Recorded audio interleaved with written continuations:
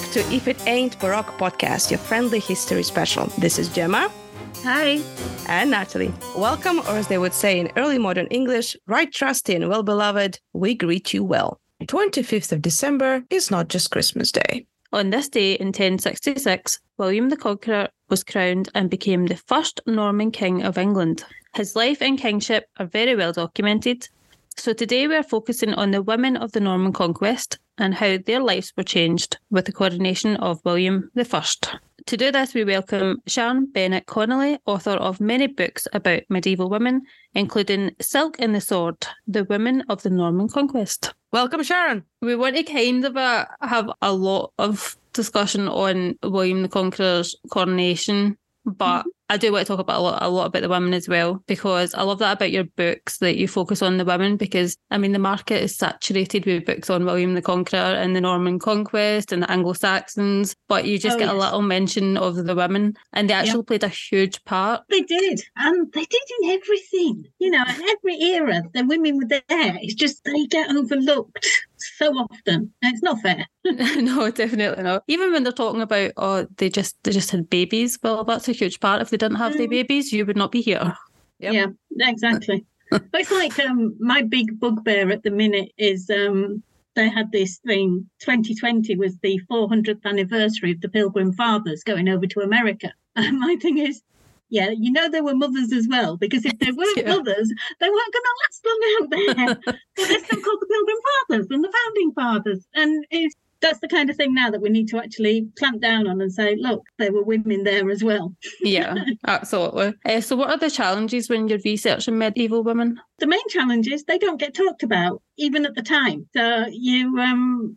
in the chronicles and that, they get mentioned, not elaborated on. So you sort of have to work out what they would have been doing by what their husbands were doing or what their fathers were doing. I was writing about one yesterday, who she was a little later on. She was the sister of Nicola de la Haye, who is one of the other books I've written about. And everything I wrote was she was probably born in the 1150s. She probably married in the late 1160s, maybe early 1170s. She probably had her first child in the 1180s, and she died sometime in the 1190s. And it's like nobody wrote down when these women were born, when they lived and when they died. And it's so annoying because you work it out based on they probably married in their late teens because that's what most of them did, you know, especially in the aristocracy. So you have to work it out from there, or when their sons were born, because sometimes you do get mention of sons being born. And in a way you understand it, because in childhood was a very dangerous time in those days. So they didn't always write down when the children were born, because they're more like some of them would have died by the time they wrote it down. But at the same time, it's just like really infuriating, because it's mainly the women that you don't get anything about. It's like, let me grab my pen. Oh, wait, no, he's dead. Okay, let's not bother. Yeah, exactly. It's a girl, never mind. Yeah, it's okay. She's not going to do anything with her life except get married, have children and die. Oh. So what sources did you use when you were writing this book? With Silk and the Sword, luckily there are loads of sources online. I use chronicles more than anything. Audric Vitalis, Henry of Huntingdon, the Hyde Chronicle. You know, there's just loads of chronicles online they're a brilliant source of information. Although you do have to remember they're all biased. Yeah. And they're all biased because somebody paid for them to write this. Or they're English chronicles or they're Norman chronicles. So some are going to put William the Conqueror in a good light and some are going to put King Harold in a good light. But it's great because when you're writing non-fiction, you don't actually have to decide on one source. You can use them all. You can say William Jumièges wrote this and Audric Vitalis wrote this, and you know, so you can just put all the information out there and say, well, I think this might have happened, or we really can't tell what's happened because everybody's so in such a disagreement. Oh, and there's the Bayeux Tapestry as well, which is the visual source for the Conquest, and which is excellent. It's actually, you don't realise how unique it is until you realise you haven't got images from any other time period except, you know, just artwork of pictures of people, but nothing like this that tells the entire story, even though it only has 3 women in it. Yeah. There's more mythical beasts than there are women in the Bayeux Tapestry. That's a fact of the day. That's day right there. Yeah. It's a story in itself, just finding things like that out. You're like, of course, that's why people never wrote about women's history before, because you can't, it isn't there to actually write about. You have to hunt. It's not all on the surface and just there to be done. You actually have to work to find it. Yeah. You get sometimes somebody complains that you haven't got enough information, and it's like, well, what do you want me to do? I can't make it up, so all I can do is present what I have got. I was going to say that because if you read a review on any kind of a book about a medieval woman, you always get the same people saying things like, all she talked about was the husband and not the actual woman, and all they talked about was things that had nothing to do with the actual woman, or they just assumed things, or it was probably this and probably that, but that's basically all you have to write about. Well, working from that, I mean, I don't think I put it in the forward for Silk and the Sword, but in every other introduction I've done after that, since Silk and the Sword, I've actually just put on the end, this is a book about the women, but I'm not taking them out of context. So the men are in there as well. And that's what I did with Silk and the Sword. Yes, there was a lot about the men in there, but why wouldn't there be? It's not the idea of doing it about the women on their own. It's putting the women back in the history, back in the story, rather than taking them out and looking at them separately. Mm-hmm. You put them back in so that you're saying, this is what William the Conqueror was doing. At the same time, this is what Matilda of Flanders was doing. William was in England fighting the Battle of Hastings. Matilda was in Normandy acting as regent while William was there. So you can't tell the story of one without the other. You have to have the men in there as well, because they make up the whole of the story. And that's what I'm trying to do. I'm not trying to say, women did things that we don't know, that they did more than the men. They didn't. They were 50% of the whole. They're 50% of the population, and they did 50% of the work in a different way, but it's putting them back in the story rather than taking the men out. We shouldn't really be keeping women and men apart, kind of a thing, to make exactly. They should be together in one story. Absolutely. Yeah, that's the truth. That's the real history. If you take the women out, which we have done for 1,000 and more years, you're not giving people the full history.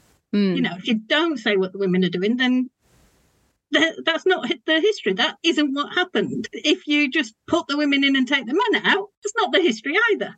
It's trying to balance it. The idea is to change the focus so that you're looking at things from the women's point of view, but still have the men in there. Yeah. I mean, they did play a part, the men. Yeah. We have to talk about them sometimes. We do have to talk about them.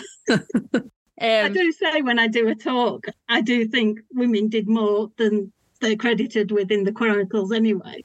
I couldn't imagine me being there and keeping my mouth shut and not suggesting to my husband things to do and how to do things properly once he's tried it the wrong way and things like that. It's just, women would have been very much a part of the family decisions and raising the children, where the focus is, where the man's loyalties lie. He's not going to go and say, oh, I'm for Harold, as a Norman. If she's turned around and said, you need to be for William, they're going to discuss it, So women had influence. They just had to be more subtle. They would tell their husbands, in bed at night when they have that chat before they go to sleep, who's the folk going to listen to? He's going to listen to the wife who...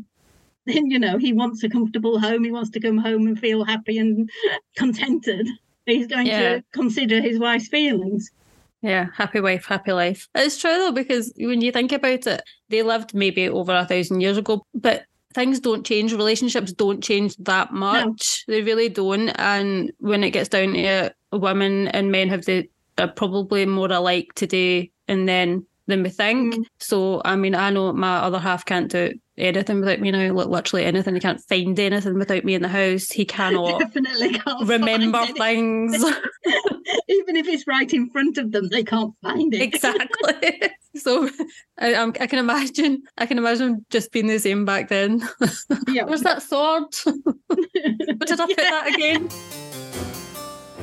When I was reading the book, and when you read about medieval women's lives, the marital status is completely different. It's really confusing. It's not what we think of marriage nowadays. People had different relationship roles. It was more like a business transaction. I mean, they did feel love in those days, but marriage wasn't about affection. It was about progressing the family. You married somebody you married your daughter to somebody who could give advantage to your family or who lived on adjacent lands. It was alliances rather than about love. But at the same time, nobody wanted a marriage to fail. So it wasn't, I'm going to marry you to him. I know he's horrible and you're not compatible, but it suits me. Nobody wants to do that. They want to marry their children to somebody who will make the child happy, who can work with their child so that they advance together and so that they advance up the social ladder and things like that, but it's but they want the couple to be in a partnership, to have the same aims and be heading in the same direction. So it's probably actually more complicated than just, I love you, let's get married. It's, okay, I like you, I think we can get on. All right then. Financially, we're on a par. So, we're even on the social status. I would like to one day rule a country. Oh, yes, me too. Okay, then let's get married. You do look at it and you think, at the first, you just think if they take love out of it, then it's a horrible way to do it. But at the same time, it is more practical and marriages were successful. You look at William the Conqueror, Matilda of Flanders, they had something like 10 children. There's one reference to an affair, which sounds like somebody actually trying to cause trouble, because the actual reference suggests that Matilda of Flanders found out and killed the girl by whipping her with a horsewhip. She wasn't that kind of woman. Yeah. Oh, yeah. And then William the Conqueror killed Matilda of Flanders. And it's like, well, no, she died of an illness. The story just falls apart. So you just look at it and you think, actually, they worked really well together. She acted as regent in Normandy when he was in England. She raised the children. They did have a bit of an argument over the eldest son because William and his eldest son, Robert, didn't get on. He was banished from court at one stage and Matilda was sending him money, as you do, because you're not getting on with your dad. I'm still going to send you money, making sure it was all right. So you just look at things like that and you think, actually, they did think long and hard about who they married their children to and how well, how compatible they were. Didn't always work, but most of the time it did. Alongside marriage, they also had something that's quite different for English people now. It's hand fasting. In Scotland, it's still quite popular, but in England, it's a wee bit different. Can you tell us about hand fasting? It is an ambiguous situation, hand fasting. You see it an awful lot now, they call it hand fasting. But in the early history books, they would say that she was the concubine, and that there wasn't an actual marriage. But from what we can tell, it was this idea of Mordanico, a Danish marriage, which meant that it wasn't in a church. They just swore to each other that they were married and that they would live together as husband and wife. The problem with this was because it wasn't in a church, the church didn't recognise it. So when a more advantageous bride came along, basically the bloke could forget he was married and decide to marry again. And I mean, when you look at the 1066 story, there's King Canute, who died in 1035.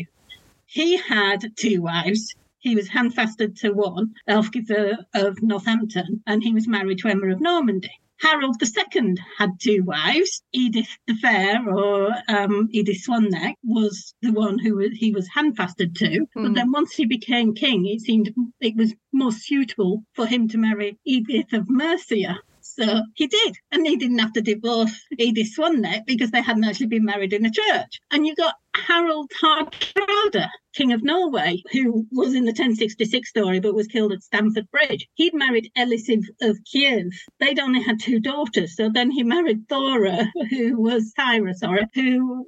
gave him 2 sons. He brought one wife with him and left her on Orkney while he came to battle, and left the other one in Norway and Denmark acting as regent. You'd think it was a lot more common than you would have expected it to be. I don't think it would be useful if they met, though. No, I don't think so. It must have been a tad awkward at times. Yeah. Edith Swanneck was at the Battle of Hastings, apparently. So she was the one who stayed at the side of the battlefield waiting for the outcome. Whereas his church wife, call her that, Edith, had been sent north to Chester to safety because she was possibly pregnant at the time. So it was like, okay, I'll keep Edith Swanneck with me and send the other one north to safety. Oh, yeah. You're not sending me to safety. I can imagine. You can imagine Edith Swanneck going, oh, you're not sending me to safety. That's not fair, is it? And the other one going, oh, but you're keeping her with you. How's that going to work? And Harold in the middle going, I don't know why I did this. I bet she regretted it. If we go before 1066, Emma of Normandy is really amazing. She manages to be massive multicultural and really important historical figure across the 3 nations that are all fighting for England, basically. How did she become so important, and how is she that important in 1066, even though she's been dead for 14 years? She's the only woman in the book, I think, who links all 3 nations, because she's Emma of Normandy, so she was born and raised in Normandy. She married Ethelred II of England at around the turn of the millennium, 1000 or 1002 AD, and her name was changed to Elfgiver.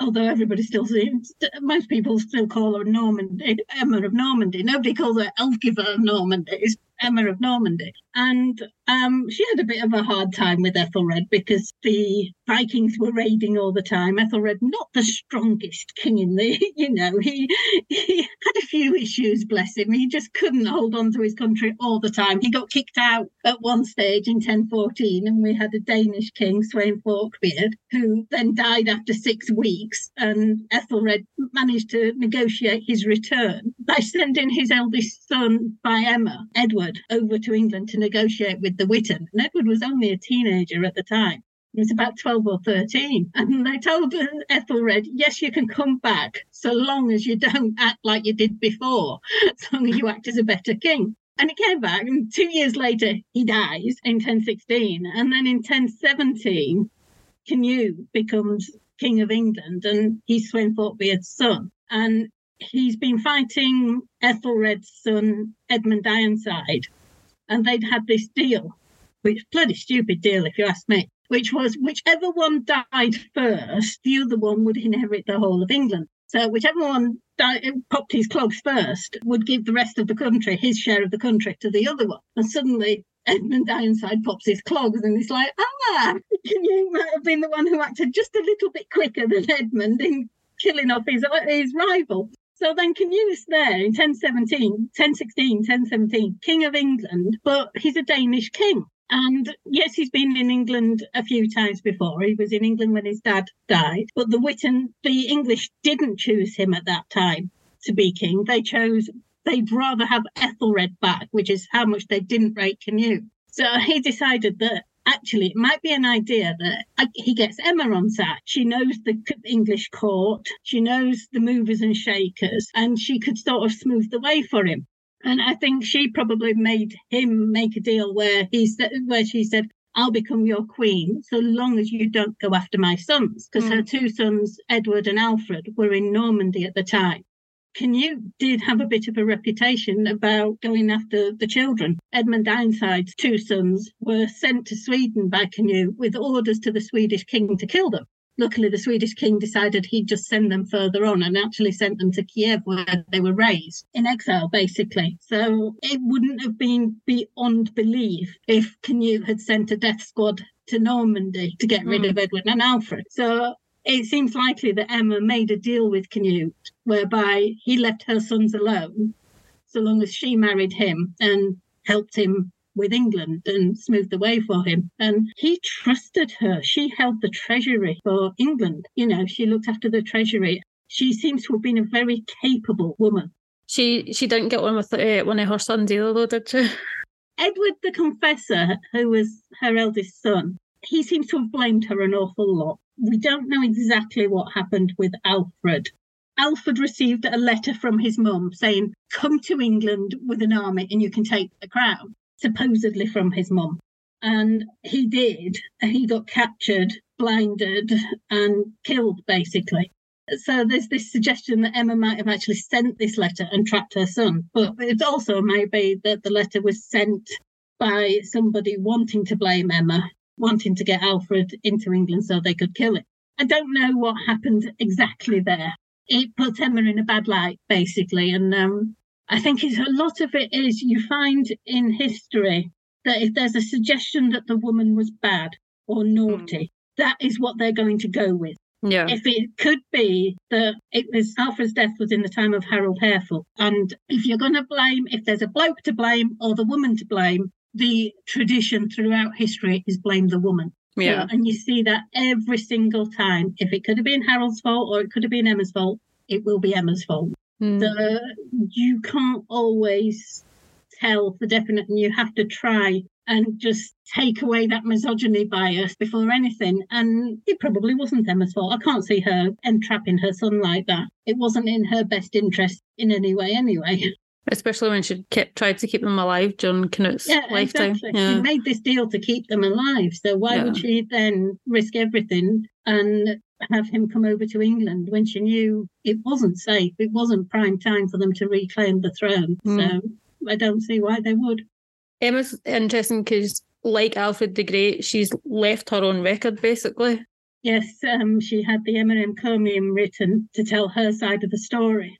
I mean, what an idea. Actually have somebody write your story down and so you can put, and in that she's like, no, I didn't send the letter. So she's putting her side of the story and setting things straight, which is absolutely fantastic.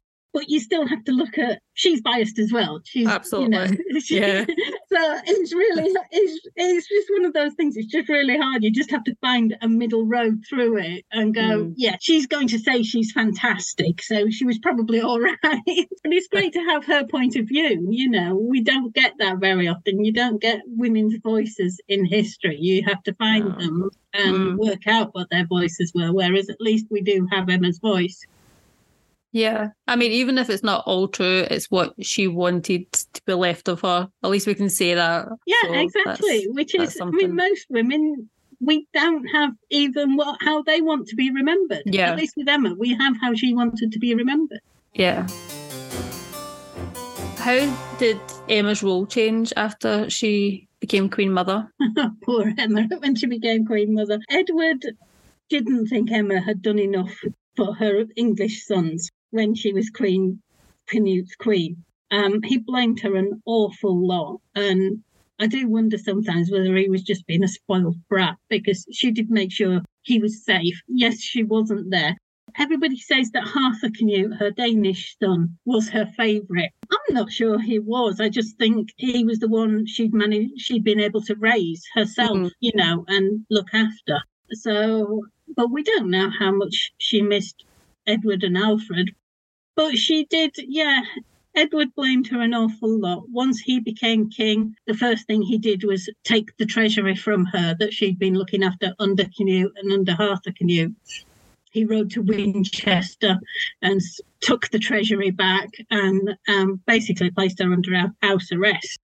There is a story, but it's later, from William of Malmesbury, which is that she was accused of adultery with a bishop and had to walk over hot coals to prove her innocence.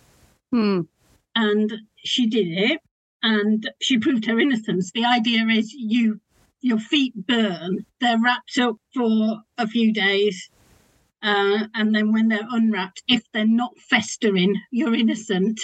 If they're infected, you're guilty. But she proved herself innocent in the story. But like I say, it was William of Malmesbury wrote that, and that was 100 years later. And there's no actual suggestion from the time itself that she was ever accused of adultery or walked over hot coals or hot ploughshares or whichever story you read. So, but yeah, most of the time she did come to court a few times during Edward's reign, but most of the time she lived quietly. I'm not sure that wasn't more of a choice anyway, because I think after the life she'd led, a little bit of peace and quiet and staying out of the limelight might have actually suited her finally, because she'd done so much and been central to... It was she who formulated the first half of the 11th century. You know, she epitomised it. She had been Queen of Ethelred. She'd been there in every bit of the political and unrest and destabilisation and restabilisation. She'd been there. She'd been Queen of England for all that time under different kings. Yeah. So she epitomised as the first half of the 11th century. That's why she had to be in the book, you know, because although she wasn't there in 1066, it's her story that actually makes 1066 happen. If it wasn't for Emma, I'm not sure it would have happened. Emma's such a strong queen. She kind of outshines the men in her life a lot. Mm-hmm. And that kind of, I always think that changes after 1066 and the Normans take over. They don't really appreciate women as much as Anglo-Saxons did. That definitely changed. They do have a different attitude to women, the Normans. Although Matilda of Flanders is seen as a strong queen, she's the template for how queens acted after her. Women in Anglo-Saxon England could hold land in their own name. They could issue charters and things like that. And after the Conquest, they were a lot more restricted in what they could do in the lands they could own. They could own land as a widow. But as a single woman, you know, just somebody's daughter, they couldn't. And if they did, if land belonged to them, they were held in... The girl was in wardship until she was married, and then the land went to her husband, and he was the one who administered it. So it was only when she became a widow that she actually had any power over her own property and her own life, which does make you wonder why any woman would ever remarry. Exactly. Like, there's one woman later on, I think it's Isabella of Gloucester, who, after her second husband, Geoffrey de Mandeville, died, she actually signs a charter in my free widowhood. She's finally free. Then she gets married again, but not of her choice. She's told to marry. And women they did have a harsher time in after the Conquest. They found their ways, you know, they did find ways to exert their influence. Because even women who their lands were, once they married, the lands belonged to their husbands. You see it with the Warrens, Gundrada de Warren, who's in Silk and the Sword. She inherits land from her brother Frederick in Norfolk, and it's only after she dies that William de Warren takes full ownership of it and administration of it. Until she dies, she has a big say in how it's managed, in the buildings done on it. She decides on the building of Castleacre Castle and the priory. She, in the charters that found Castleacre Priory and St Pancras Priory at Lewis, the two big foundations that Warrens did, they're in William and Gundrada's name, not just William's name. So I think as husbands who knew how things were supposed to be did acknowledge when their money and power came from their wives. You know, if they were confident in themselves, then they could feel free to acknowledge that the marriage was a partnership and their wives had, you know, they had brought something to the marriage rather than we're just silent partners sort of thing. So they would actually acknowledge them. One of the women who is a massive landowner, or you think she might have been a massive landowner in the book, is Lady Godiva. I think her story is amazing because before I read your book, I knew that the tale of Lady Godiva, she was naked on a horseback to, is it Coventry? Yep. Marketplace. But that's all we know. But she was more than that, wasn't she? She was so much more than that. And probably didn't even do that. Yeah, exactly. I can't see. The legend is that the people of Coventry are taxed too high. Godiva goes to her husband and says, "You're taxing the people of Coventry too high." So he turns around and says, "Ride naked through Coventry and I'll reduce the taxes." Her husband's an earl, so he'd want his wife to be seen by the plebs naked riding through Coventry, and then he'd reduce the taxes. That just doesn't sound, you know, nobody wants their wife to be seen like that. And the wife wouldn't want to be seen like that either. So it's a great story, but I'm not sure how much truth is in it. I think it's more likely that it's come out of her going on pilgrimage. Because when women went on pilgrimage, they went in a state of undress, which doesn't mean they're undressed. It just means they're not in their finery, or there might be women who were doing penance would be in their underwear. But ladies, fine ladies, it would just mean that they didn't have jewellery on, they didn't have an overdress on, they were just in their everyday clothing. And I think it's like a gym gear, basically, as opposed to your Sunday best. Exactly, yeah. Your hoodie, your sweatpants. Yeah. You're slumming about, when you're having a pyjama day, that's probably what she was wearing. Yeah. These are my apartment pants. These are my pilgrimage pants. Yeah, exactly. But I mean, she was from what we can tell, she was a powerful landowner in her own right. She had a lot of land in, I think it was Northwest Mercia. She had some links to Lincolnshire.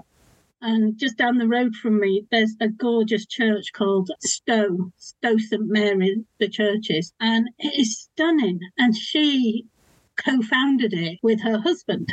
This woman, she would have been a really powerful woman because of all the land she held in her own right. Same thing with her husband. It would have been a partnership rather than bossing him around. Those lands were hers and were passed on to her son. But she founded monasteries and gave money to the church, supported her grandsons, Edwin and Morcar, when they became earls. And she was the grandmother of Harold II's queen, Edith, who'd already been queen in Wales. She'd been married to a Welsh king before Harold. So, she would have been a mover and shaker just as much as Emma was. She would have known everybody in Mercia. But I don't think she would have ridden naked through a town. Yeah, so Game of Thrones got it wrong then.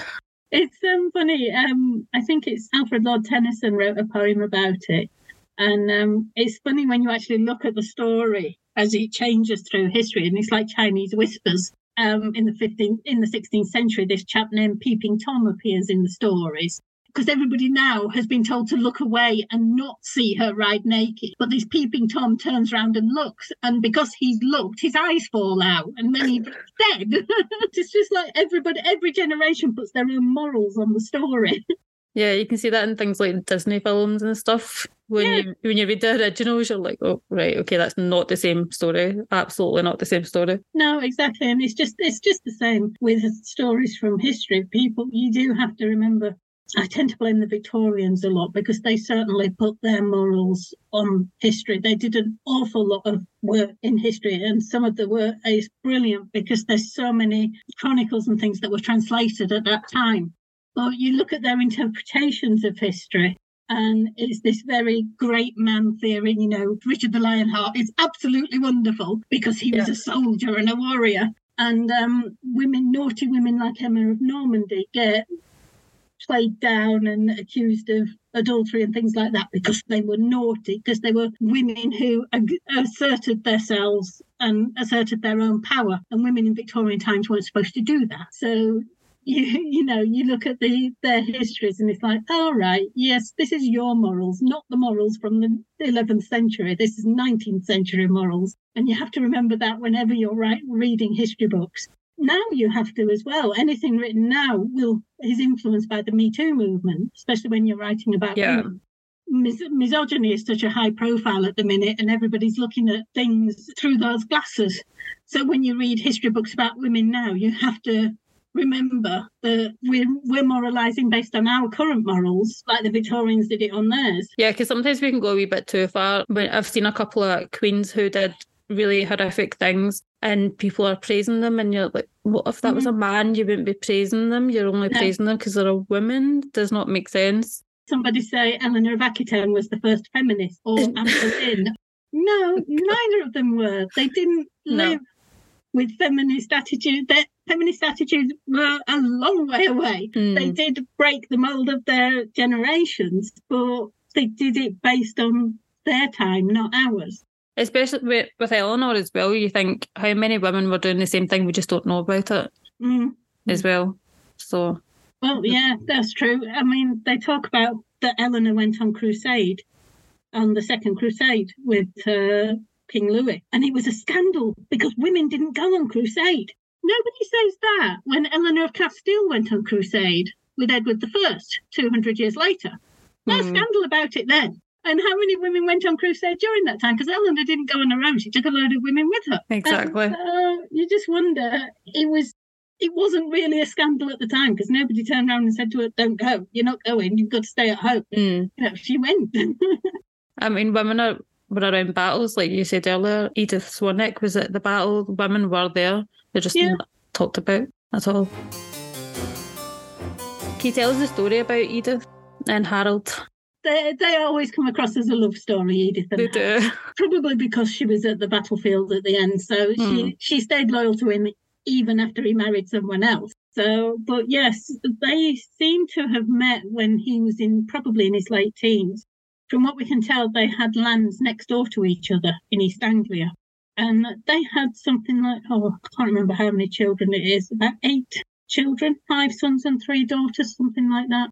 And they were together 20 odd years. So it was, whether or not it was love or practicality, it was a handfast marriage rather than a church marriage. And you do wonder if Harold hadn't done that based on thinking, you know, I'm not an earl yet, so I'm with you for now. But if something better comes along, you know, I can get out of it easily, which he did, but he didn't. You know, he did marry somebody else, but he did look after his sons. You know, he raised them to be warriors. She was with him on that last day on the battlefield. She and his mother were waiting at the rear of the army for the outcome of the battle, probably expecting that he'd win. I don't think he'd have taken his mother and his first wife with him to the battle if he thought it was going to be such a disaster. But we know she was at the battle because she is the one who supposedly identified Harold's body by marks on his body that only she would know.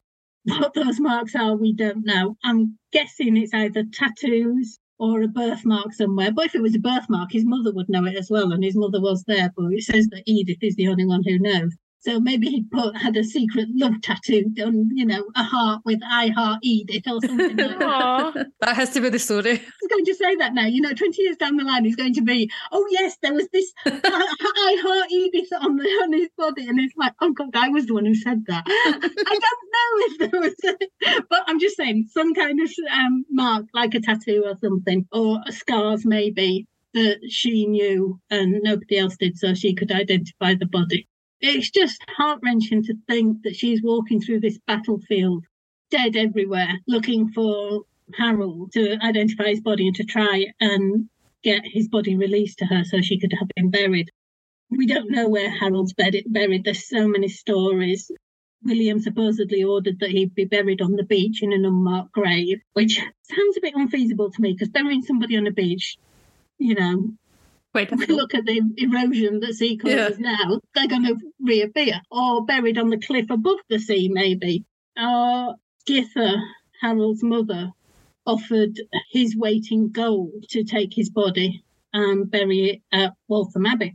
And the monks from Waltham Abbey actually put in their chronicle that they had buried Harold. And there is a stone there saying that he was buried there and where the supposed grave is. But we just don't know. But we know Edith found him and Githa was with her. And, I mean, poor Githa that day, she'd already lost her son, Tostig, at Stamford Bridge 3 weeks before.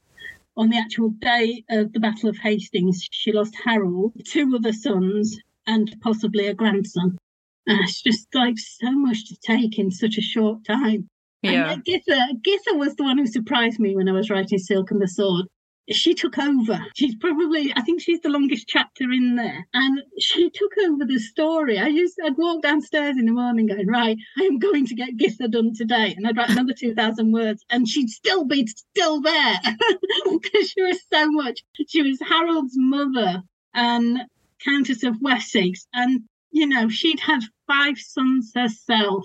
And even when Harold was dead, she continued the fight with her grandsons. Harold's sons by Edith Swanwick raised rebellion at Exeter in 1068. So she was, she was still fighting, even though her son was dead. She was still giving it a good one until she did finally leave and settle in Flanders, I think it was. But then she was arranging her granddaughter's marriage to the Prince of Kiev. She was such an active person. She was incredible. And you don't hear a lot about her, actually. Like, she's not really mentioned a lot in any. No, that's what surprised me, because when I planned Silk and the Sword, I thought Emma's going to be the central character. Yeah. She's going to be the one who I was expecting her to be the main focus of the book. And when it came around to it, Emma, she is a big central character. But Githa was she just came out of nowhere. And this woman was incredible. Her brother was married to King Canute's sister. So she was part of the royal family on the peripheral, but she was part of the royal family. And she had all these sons. Her eldest son, Sweyn, was, he was a real terror. He'd kidnap nuns and rape them. He accused his mum of having an affair with Canute and claimed that he was Canute's son, not Godwin's son. And then she had Harold and Tostig, who were arguing all the time. And you just feel for this woman. She had so much going on in her life. She still carried on fighting, even after she'd lost 3 sons on one battlefield. She kind of reminds me of Eleanor Backelton. She's got that same energy. She's just in the background. So it was really nice to be able to tell her story and to bring her into the limelight, where usually she isn't. Nobody thinks about her. How did Edith's life change after William became king? Edith Swan Neck? Mm-hmm. We don't know. She just disappears from the record. Her lands are in the Domesday Book. It may be that she went abroad into exile, or she may have died shortly after. Her sons carried on fighting, but it was Githa who was encouraging them rather than Edith. She just fades away. We don't actually know what happened to her, when she died, or anything. And you get that with a lot of women, that you don't hear about when they died. It's just they probably died after a certain charter, the last charter that we've got that they issued, which is what we have with Godiva, or before somebody else uses their lands. So we don't have exact dates and things, but we do know her daughters. One of them married a Prince of Kiev, and another one was in a nunnery at the time of the Conquest. Probably not as a nun, but rather for security. A lot of noble women went sheltered in nunneries until the Conquest was decided, basically. And then she ran off from the nunnery with a chap from Brittany. Can't remember whether it's Fred or Alan the Black. Two blokes, 2 brothers with the same first name. One was red and one was black. When the first one died, she went up with the second one. And she ended up, her grandson is buried in Lincoln Cathedral. They've got the record of his tombstone, but they don't know where the grave is anymore. But it's like you look at the lineage and it's like, he's her grandson. So he's Harold and Edith's great-grandson. Yeah. And he died as a child in the reign of William Rufus. He was a ward of William Rufus. Well, we like Lincoln Cathedral. We do. Don't we? Yeah, we do. 1066 begins with a death and a coronation, and then it ends the same way with William's coronation day. How was the day? Was everybody happy? Was it like King Charles recently? Well, Harold II's coronation was rather hasty, because Edward the Confessor died, I can't remember whether it was the 5th or 6th of January, and Harold was crowned the next day. Doesn't sound like there's much pomp. It's like get the crown on his head and secure the throne rather quickly. William the Conqueror's coronation was a little more awkward. It was more magnificent. It was in Westminster Abbey. It was full of English and Norman nobles, and there were soldiers outside. And when the crown was put on his head, the crowd inside the cathedral erupted in cheers. Unfortunately, the soldiers outside thought that meant everybody was killing each other. They started attacking the crowd outside and burning the buildings. Awkward. William the Conqueror comes out with a crown on his head going, what is going on here? So I shouldn't laugh really, should we? Because they were killing people. But it's just one of those misunderstandings. Do you think that was a cultural thing? Possibly. I think everyone was on edge. They were probably expecting something to happen. So they were ready for it, and they heard it and they thought, that's it, So I think just everybody was on edge. It was all very new. And yes, the English nobles had sworn allegiance to William the Conqueror out of necessity and survival instinct rather than anything else. So, and there were rebels still around, although they were mainly in the Isle of Ely at that time, because it was it's fenland, so they could hide away there, and it would take the Normans a while to get to them. There were rebellions for the next few years. You had the harrying of the North in 1068, and the Danes as well arrived in 1068, and you had Edwin and Morcar, the Earls of Northumbria and Mercia, rebelling a couple of times, and there was still Edgar the Atheling, who was Edward the Confessor's nephew, who could claim the throne. There was a lot going on, so you can understand how tense and nobody actually knowing who their friends were, who was going to rebel. And there was a rebellion of the Earls as well. It wasn't a quick conquest.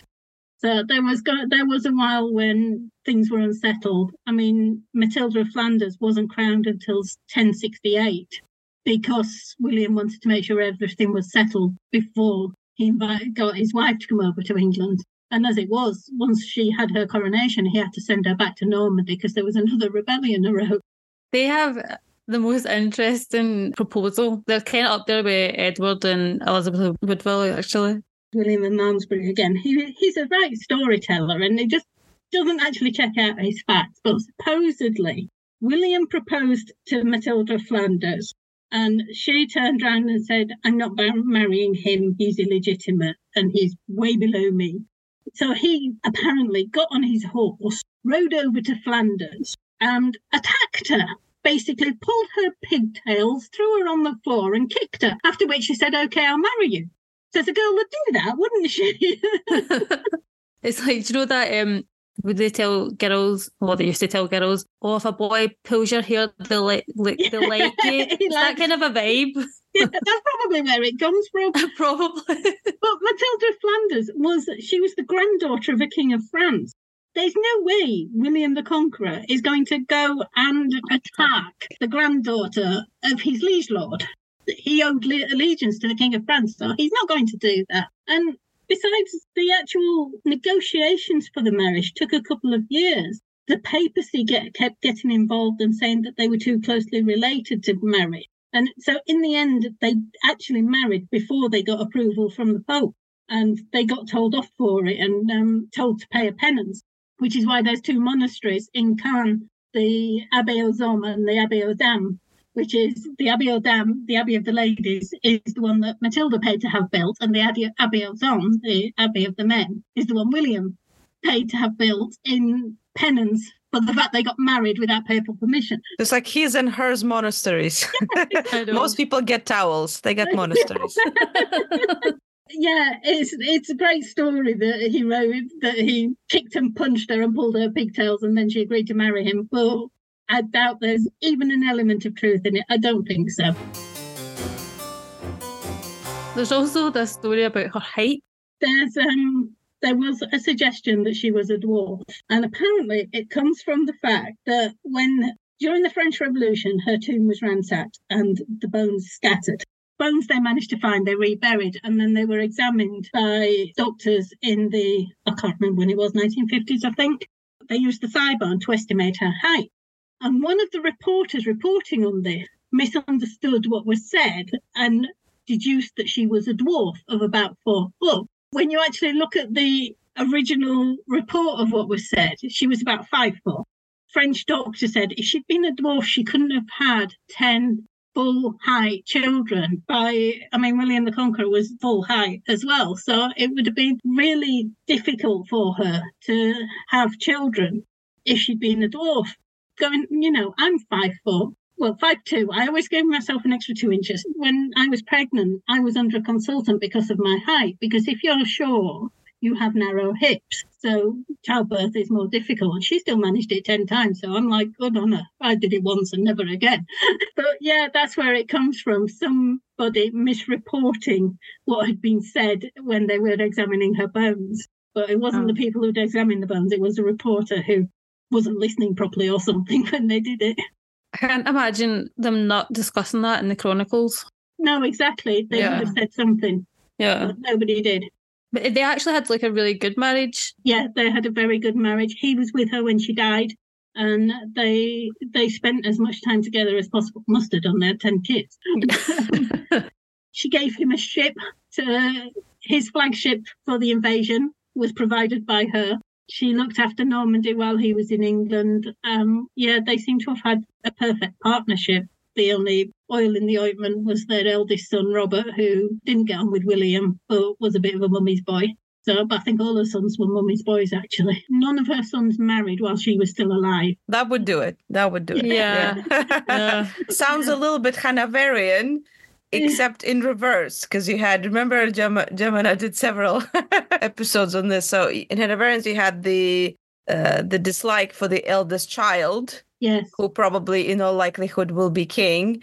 And then you had all these princesses, especially with George III, who weren't married while their father was still sane / alive. I do think it was probably, no girl was good enough for her boys. I mean, I understand that. I have 2 boys. I get that. I totally get that.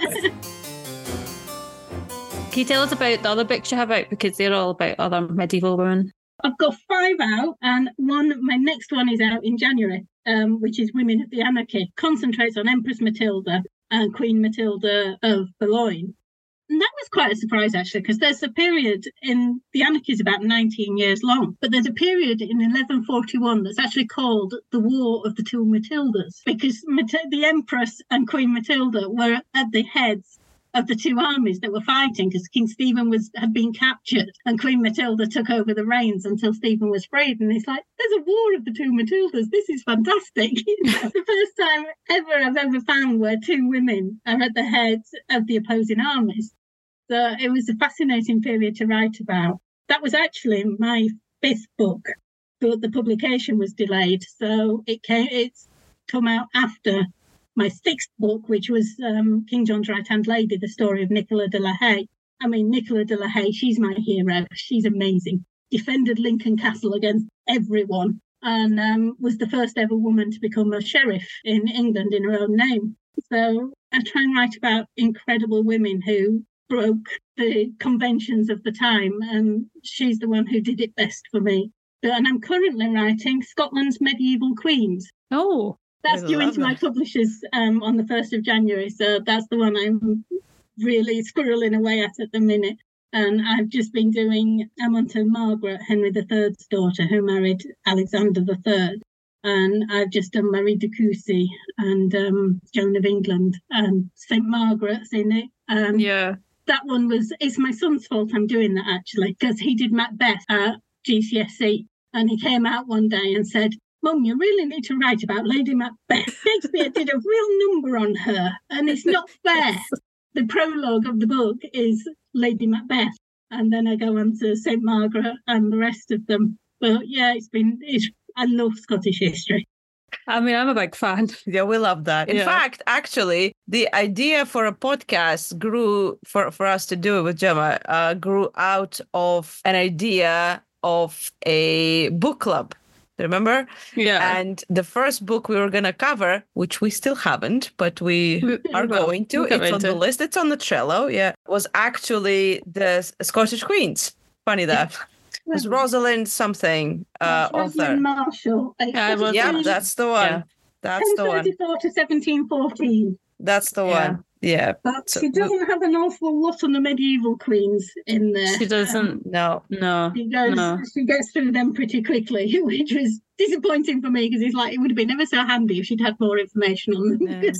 Yeah. She probably was born. She may have died. Okay, the next one. Yeah. Thank you. Next. Exactly. She hasn't left a lot of record. It's like, oh, great. She may have been a person. There are a few like that. She may have existed and she may not have done. She may have had long hair. Luckily, there are a lot of Scottish chronicles on archive.org.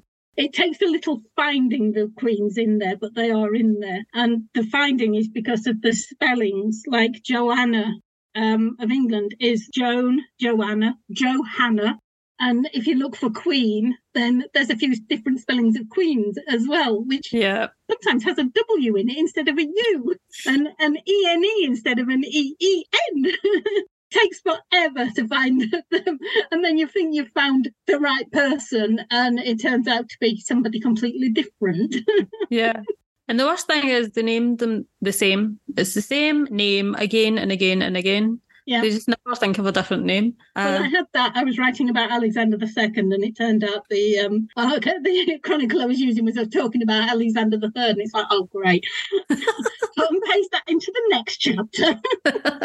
But it's fun. I'm really enjoying doing it. I love Scottish history, so there's no chore there. It's great to be able to find these snippets of information and actually find the bits that actually mention the queens rather than just, going, oh, she might have been here. And it's like, no, she was. Look, she was there. Yeah. Somebody just mentioned her. The thing about the earliest Scottish kings as well, half of the time they're not even mentioned. Sometimes it's like, maybe he was a king. He could have been a king. He might have been a king. We know his name. He might have been a king, or he might have been this other person. What lesson from history would you like everybody to learn? Don't repeat it. I have a feeling nobody's going to learn that. One day. I don't know. I think that everybody has a bias when you're reading history. Just remember, everybody has a bias. Everybody, whatever story they're telling, it's what they want you to know and not necessarily the truth. So you have to look deeper. And women were there. They just didn't write about them. I love that. What is your favourite castle? Conisbrough, because I grew up round the corner from it, and when we went on holiday and we were coming home, if you saw Conisbrough Castle, you knew you were 5 minutes from home. So it's always been a part of my life. Do you have one up in Scotland now that you're doing Scottish history? Scotland, Carlaverock. Oh, really? Really. Oh, I love that one. I saw it when I was about 16. We spent a day at Carlaverock, and I have never forgotten that castle. I just thought it was incredible, the triangular shape of it and the story about it, yeah. I like the fact that the old one's just a step away. Do you have one in Wales? We don't really leave the Welsh out. Wales, I think, would be Carnarvon. It's such an incredible fortress. Unfortunately, it was built by Edward I to subjugate the Welsh, but then most of the castles in Wales were. Who was your favourite medieval woman to write about? Nicola de la Haye. I've enjoyed writing about everybody I've written about, except Joan of Arc was difficult because I was trying to write her story without having a prejudice. Because when you read about Joan of Arc, most of the time people talk about mental illness. And that she was hearing voices rather than being visited by saints. And I wanted to keep that out of her story because at the time she was around, that wasn't part of it. She was hearing voices from saints as far as she was concerned. And I wanted to get across exactly what she managed to achieve at such a young age. She managed to get a king crowned. I enjoyed writing her story, but I found it a lot of pressure to get that right and to give her some justice in her own story. Yeah, I think that's when you have all the saints and now you're kind of putting that modern label of mental illness. Just because it's written that they were hearing voices, maybe they felt like they were hearing some kind of a message. Do you know that way where, some people think if they see a feather, it's a message from their loved one in heaven kind of a thing. Maybe it was that kind of thing. It was maybe rather than actually hearing a voice. It inspired her to go to the Dauphin and to promise to make him king and to fulfill that promise and to lead the French armies against the English and defeat them. I mean, to actually, however she did it. She did it. Yeah, exactly. Yeah. So I'm sure you have seen the whole Princes in the Tower thing. What mystery from history would you like to have solved? Actually, I'll go with the Scottish, Robert the Bruce, and what made him find the way to fight back. Because when you think about it, he had his wife and his sisters imprisoned by Edward I and his daughter. And I know there's the story of the cave and watching the spider work. But what actually did persuade him that he could carry on fighting and that he could actually achieve the impossible and defeat the English? I'm going to say it was the spider because we actually watched the film Robert the Bruce, not the one with Chris Pine. Really, really good. You should watch it. I can't remember who's in it. Angus MacFadyen. It's the same dude who played the same role in Braveheart, I think. outlaw king, and that was good. I liked Chris Pine. Robert the Bruce, but the one thing about Bruce's story that you think you can't ignore is the influence of the women, because he had so many women around him, his wife, his daughter, his sister, Isabel Buchan, who actually suffered an awful lot because of their support of him. And yet they put Elizabeth, his wife, in, but all the others they just ignored, more or less. The women were so much a part of that story, and they just got written out of it. No, definitely. I'm actually like wondering what they're going to do with the Conqueror one that's coming out soon. Yes. I'm kind of wondering what they're going to do for the women. I'm hoping that they've got my book. I mean, to be fair, Vikings Valhalla is historically probably the most inaccurate series I've ever watched. But they at least have the women in there. You know, Emma Normandy's in there, and Mistress Elgiver. They changed the story an awful lot and have Emma killing people, but at least she's in there. She's there. It's fine. She made an appearance. Yeah. They've got TV shows about medieval history. I'm not going to complain. Yeah. Not when you weigh all those ones they've had on the Tudors this year. Oh my God. It's about time we do medieval. Definitely. Stick to the Scottish. We'll have more Scottish. Yeah. Get back Chris Pine, and he can also be William the Conqueror. He can be Alexander III this time. He can be... I'm all right with that. Yeah. He can be Macbeth. In fact, that I want that.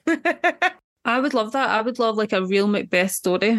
Yes. With Chris Pine, yeah. With Chris Pine, okay, we'll have Chris Pine. But yeah, I think that'd be really good. Remember we were talking about Richard III and how he's been his whole character now we know because of Shakespeare, or we think we know because of Shakespeare. And it's the same with Macbeth.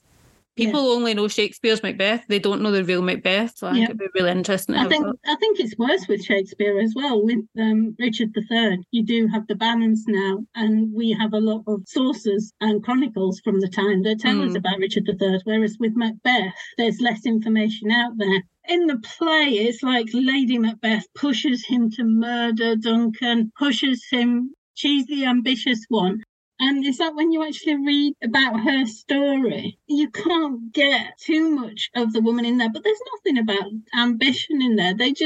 He married her and raised her son, who was her son by another man, and made him his heir. You know, they seem to have been a very affectionate couple and a very close family. And it's like, but she's the one pushing him and then kills herself in madness because they've done all this bad thing. And it's like, no. He possibly killed her husband. We don't know for definite. But at the same time, her husband had killed his dad. Yeah. I mean, they were very, very violent people, the Scots. Yeah, it wasn't any better than 11th century England. They were all killing each other. Absolutely, yeah. There's that thing from the Eleanor of Aquitaine film. A Lion in Winter. Lion in Winter. Eleanor of Aquitaine says at one time, it's the 12th century, we're all barbarians. Like, yeah, you can't expect them to have the 21st century morals 1,000 years ago. Yeah. That's another thing about the way modern historians are kind of looking at things now, and it's talking about how the bad things they do, and we shouldn't say they were like a good king because they killed this person or killed that person. It's all killing each other. It was just the way they lived then. It was kill or be killed. So you can't look at it the same as we would nowadays. Obviously, if William goes and kills Harry, then we'll have something to say about it. He would get privacy that way. Maybe that's the only way he can get privacy. He wants privacy, but he also wants the attention. I don't think he would last 5 minutes in medieval world. I really don't. He would have an absolute breakdown. Oh, somebody would have strangled him. Not one of the kings would have put up with him as a younger brother. He'd have been drowned in a vat of Malmsey wine. You could say George Duke of Clarence. Or just imprisonment in Cardiff Castle. I think that's an option. The way to do it. If you want privacy, don't come out that room. I'm Prince of Wales, but you're going to be in Wales. You're the prisoner of Wales, okay? Here are your 3 feathers. Yeah. Well, thank you so much. I hope you'll come on and speak to us when you have your book out about Scottish Queens. Absolutely. Can't wait for that. It should be out January 2025. I'm looking forward to the Anarchy book as well in January. So where can people find you? I have my own blog, historyoftheinterestingbits.com, which has been going now for, it'll be 8 years in January. I'm on Facebook, there's Sharon Bennett Connolly, Twitter, as the history bits. Same with Instagram. I'm on Threads. I'm on Blue Sky. I get everywhere. So I do a podcast, Slice of Medieval, with novelist Derek Burke. So we do history, facts and fictions things, discuss the fiction of some of the stories and the facts behind them. I'll definitely give that a listen. Well, thank you so much and for the great time talking to you. Thank you. Yeah, I've really enjoyed it. It's been lovely. Thank you so much for tuning in to yet another episode of If It Ain't Baroque podcast. Please like, subscribe, and share with your friends. With Gemma and myself, you can find us on social media. The handle is @IfItAin'tBaroque podcast on Instagram and If It Ain't Baroque History on TikTok. The website is ifitain'tbaroque.art. And if you'd like to join me on one of my walking tours, please check out reignoflondon.com. Thank you so much and see you next time.